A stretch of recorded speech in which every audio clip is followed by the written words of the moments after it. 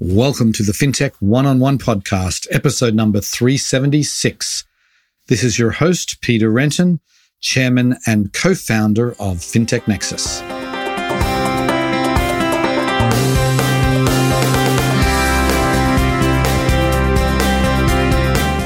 Before we get started, I want to remind you about our comprehensive news service. FinTech Nexus News not only covers the biggest FinTech news stories, our daily newsletter delivers the 10 most important FinTech stories into your inbox every morning. And we have special editions for Latin America as well as UK and Europe.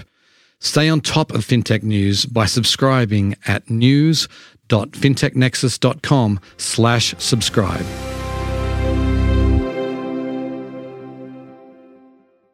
Today on the show, I'm delighted to welcome Meredith Carter. She is the CEO of Context Business Lending. Now, they are an asset-based lender focusing on what we call the middle market. Those are not small businesses, not large corporations.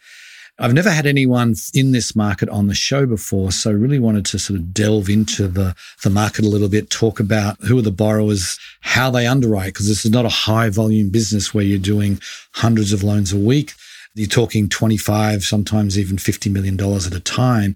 So this is a much different underwriting process. We talk about that. We talk about how Context is adding technology into the mix here, what type of collateral they require. Obviously, we talk about the terms of the loans and that sort of thing. Talk about their loan performance during the pandemic and how everything fared out there. We talk a little bit about what it's like on the capital markets side. When you've got a single family office, you don't really need a massive capital markets operation and the advantages of that, and much more. It was a fascinating interview. Hope you enjoyed the show. Welcome to the podcast, Meredith. Hi, thanks for having me, Peter. My pleasure. So let's get started by giving the listeners a little bit of background about yourself. Why don't you talk about what you did before you got to Context Business Lending? I don't know if anyone has a traditional path to asset-based lending. Mine might be a little bit less traditional than others. I started my career as a practicing lawyer in Delaware. Started off doing corporate litigation and then corporate transactional work. The litigation ended up giving me good practice figuring out everything I possibly could as quickly as possible about different businesses. And the transactional work inevitably had you introducing your clients to different types of funding. When I left private practice, I joined a client that was launching a litigation funding business focused on patent litigation, another sort of nuanced form of providing capital. And I did that for a number of years, and we ultimately sold that to a UK-based funder looking to come to the US. And one of the funders behind the litigation funding company is also behind Context Business Lending. So upon that sale, they invited me to take a look at what was going on with Context Business Lending. When did it start? Because you weren't there at the very beginning, right? Can you tell us a little bit about sort of how it got started? It was a bit opportunistic. There were two gentlemen that identified ABL as a great opportunity who were also running a real estate investment for the family office. So they were spending a small portion of their time on ABL and a lot of their time on the real estate investment. And there was a core team of really 2 or 3 dedicated people at a given time for the first 4 or 5 years of the original Context Business Lending, which was at one point called Adams Business Credit. When I joined in 2017, it was about as traditional, old school ABL as you can get. It's, people were printing calculator tape and stapling them to things and walking them down the hall. And so we really kind of hit restart, not because of anything bad, but as a dedicated effort in 2017. Right. Okay. So maybe we should just take a step back for a second and tell us a little bit about the asset-based lending market, particularly the segment that you guys serve, which is, I guess, what's called the middle market. Tell us a little bit about what is the state of that market today? I would say that it still remains pretty traditional. Most of the asset-based lending industry is run by former bankers that have a little bit more flexibility being at a non-bank, but are pretty hamstrung either by traditions and the way things have always been done, or secondary constraints by their leverage providers. So we really saw a couple of distinctions that we could bring to the market. One being our source of capital. We're funded by a family office, a very large single family office, in addition to having a bank line, which is a little less restrictive, that's led by CIBC with Texas Capital as a co-arranger. And through having that sort of capital structure, we can go as far as our imagination takes us. The other thing is applying a new way of looking at things and some automations, which I think we'll probably get into a little bit later, to a very archaic business. So we're trying to rapidly swim against the tide, go against the grain, and do things in a new way. Yeah, because I always imagine like a lot of these things are still getting done with relationships, right? Where people go out on the golf course and sign a deal based on personal relationships. Am I wrong there, or is that kind of how it gets done? No, it's still, which is amazing, especially in this sort of post-COVID environment where many things have become more streamlined and digitized. People are going right back to, opportunistic meetings as their source of finding new business, which is amazing to me. And one of the things I really liked about the industry and thinking it's ripe for disruption, one of the things that we're doing is experimenting with different tools and data sets to find potential borrowers directly and get to those potential borrowers prior to others, get to them directly, and also expand the addressable market beyond people who were already looking for ABL to maybe others who didn't know what ABL was. Right. Okay. What are the typical industries you serve? It sounds like you're pretty broad, but do you have any kind of focus by industry? I would describe us as white space lenders. So trying to, again, go against the grain. We lend to, manufacturing companies, wholesalers, distributors, service companies. But within that, we like to look for things where others may not be able to lend to those companies because of their internal constraints, not for credit reasons, but for other reasons. And so we don't have any ESG caps in the types of loans we can do. We'll lend into the firearms industry. We'll lend into oil and gas, coal, anything that's really disfavored, I would say, are what we're focusing on. Interesting. I mean, what are the typical borrower that comes to you guys? They're not small businesses because the loan sizes are substantial. So what's the typical size of the company and how much do they borrow? We define lower middle market as who we address. So 5 to 200 million in revenue is what we're looking at. So pretty substantial size companies. Our loans are between 2 and 50 million. So pretty substantial size loans.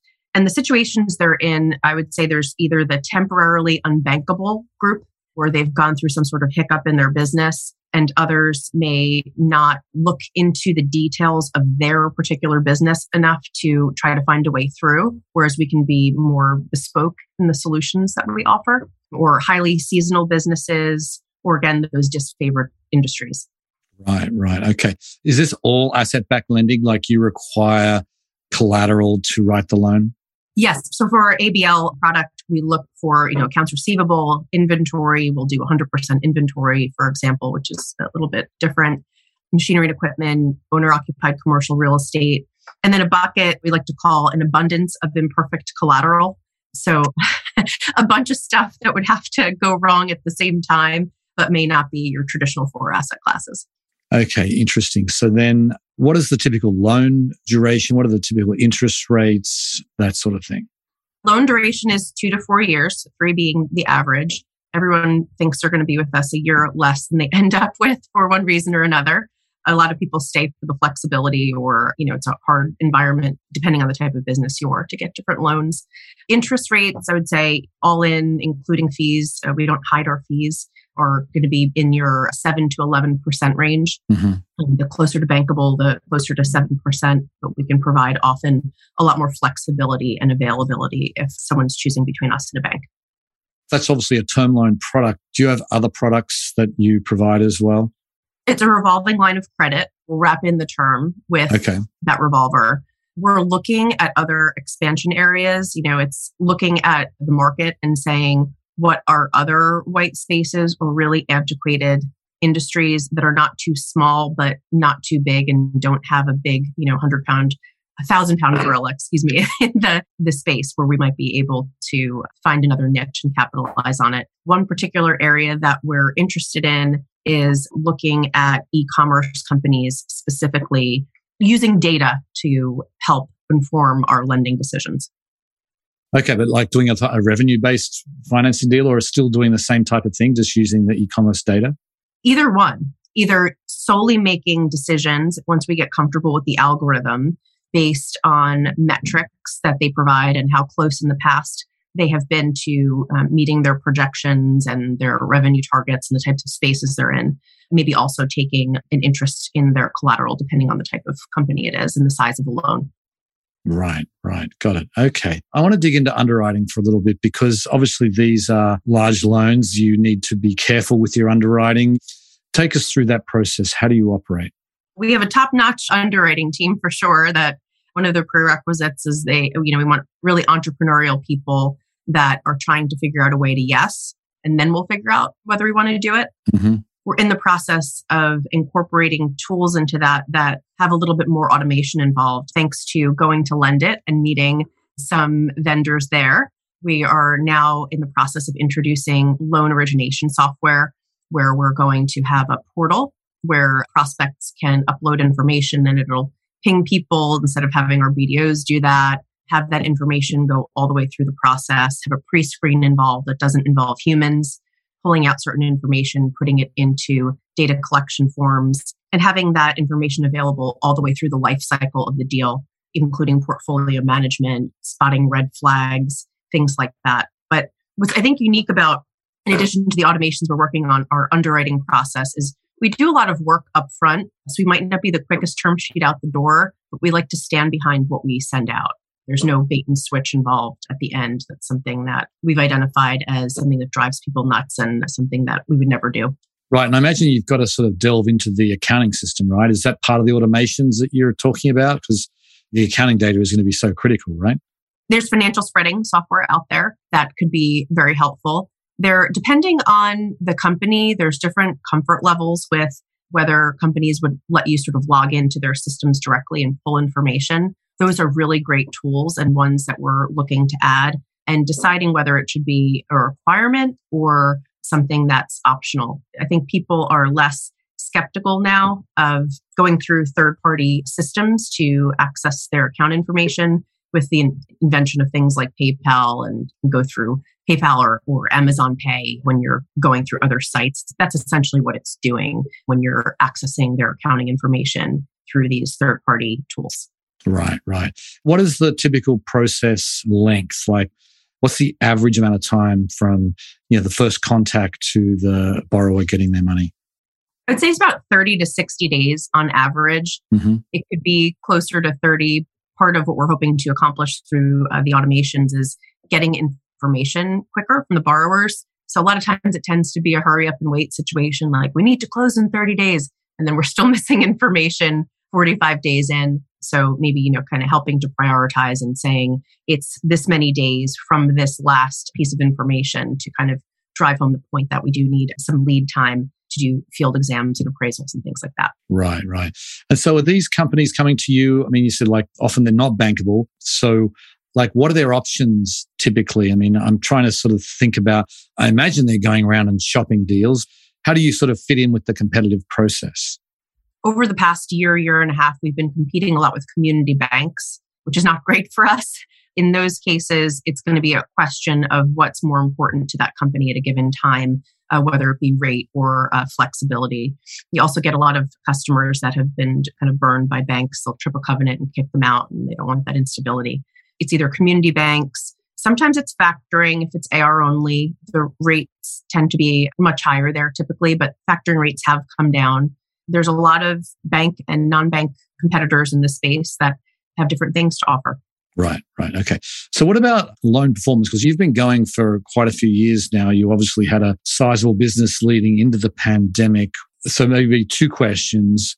How did you fare during the pandemic, and how have you come out of it? We were very lucky during the pandemic. Some of it was by design, but I would say the majority of it was luck and a little bit of proactivity with our borrowers.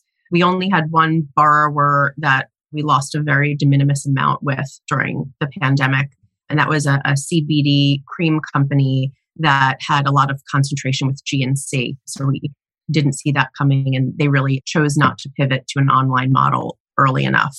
But other than that, Stephen Butler, who was our chief credit officer at the time, now our chief operating officer, did a really great job of reaching out to our borrowers early and often and asking what their plans were in the worst case scenarios and how they could cut back and what bills they needed to pay and when, without getting too involved in their business. But, at least posing those questions so people were thinking about things proactively. And the makeup of our portfolio too, that's where some of the luck came in. We had a playset manufacturer, which obviously did very well during the pandemic, a lumber company.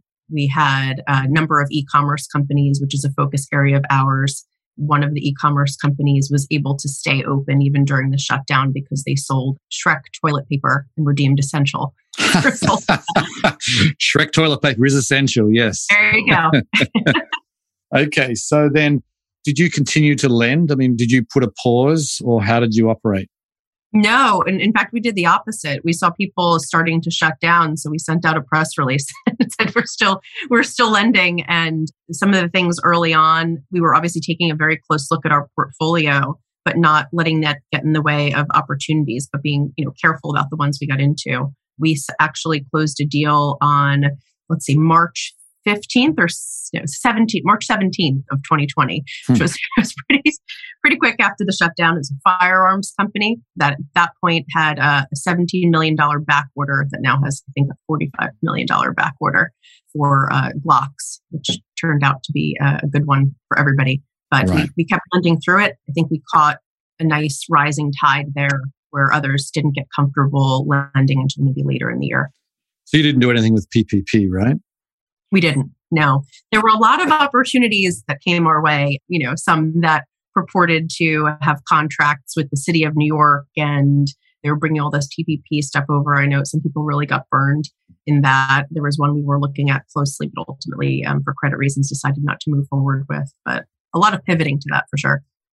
That's understandable. So, one of the advantages you have obviously is you're backed by a single family office. And as you said, that gives you flexibility. There wasn't a bank deciding that we're closing up shop, which obviously a lot of the small business lenders was PPP or nothing. That was all that was available.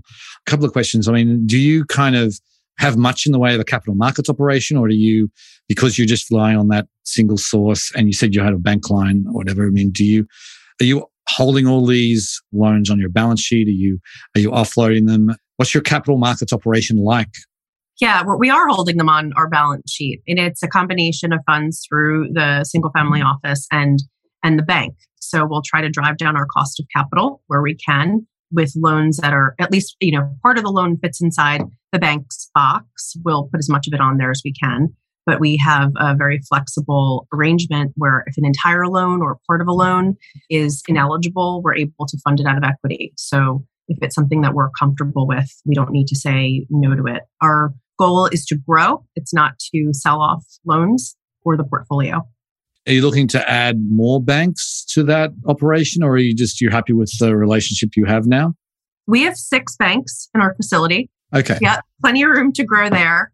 We've been very happy with our relationship with CIBC and all of our participant banks. Who knows? Maybe someday we'll get so big we need to add more, but we have CIBC as well as some of the other biggest players in the market, like Wells Fargo is a participant in our line as well. Do you always co-invest? You said you sometimes can do the whole thing yourself. I get that. But then assuming a bank wants to do a big chunk of it, do you always co-invest or will you let the whole loan go through to the bank? In the cases where the amount is somewhere between 25 and 50 million, we'll typically take on a participant, sometimes when it's a little bit north of that. But we'll find someone to take, 10, 15 million of the loan if we want to diversify a little bit when people want to deploy capital in a passive way. As you probably know, asset-based lending is a very labor-intensive business. It requires a whole portfolio management department and collateral management department. So when people are looking for some pretty good yield without having to create that whole entity themselves, and often, counter-cyclical to the economy, it's a good, investment. And sometimes we invest with our competitors. And our family office is one of the founders of SIG, Susquehanna International Group, the world's largest privately owned options trading firm. And we've participated with an arm of SIG on deals before in the past. That remains an option as well as others. Right. So can you maybe just detail, like you mentioned, the portfolio management piece? I mean, these are large deals. How do you keep track of your customers' financial health, shall we say?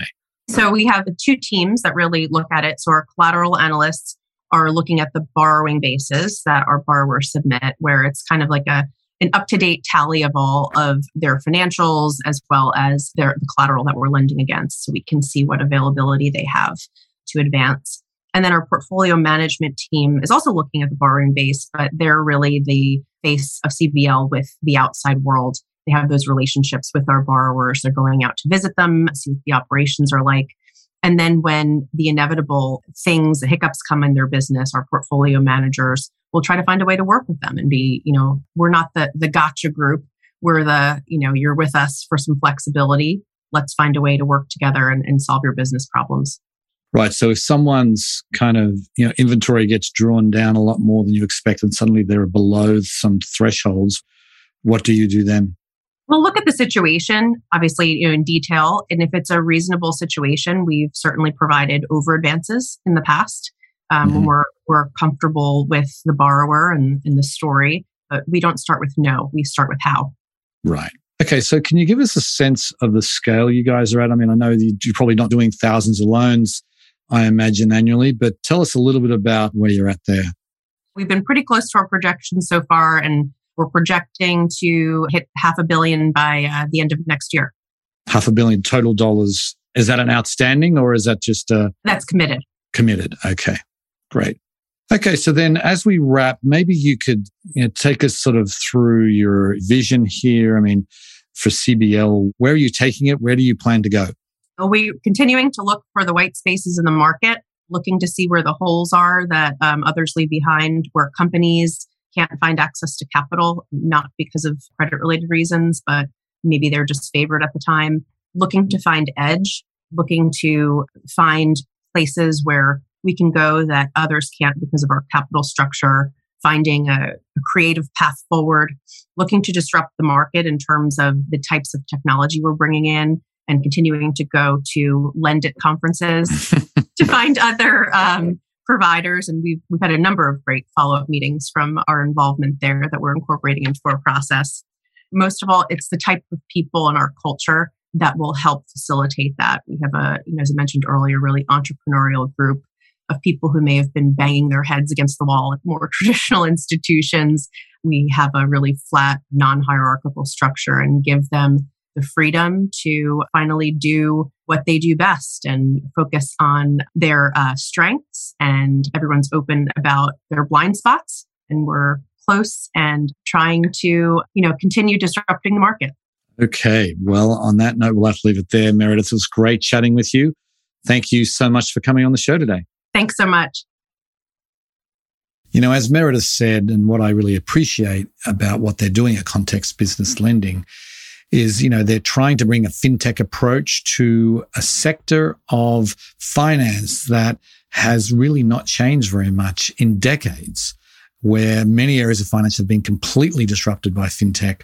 The middle market lending still has been happening in a way that was, fairly much unchanged now for a long time. So bringing fintech is only going to make the process quicker and more efficient for the borrowers. It takes cost out of the system and it's a better user experience, let's face it. And I think as time goes on, these kinds of borrowers are going to expect a similar type of user experience to what you get as a small business or a consumer. Anyway, on that note, I will sign off. I very much appreciate you listening and I'll catch you next time. Bye.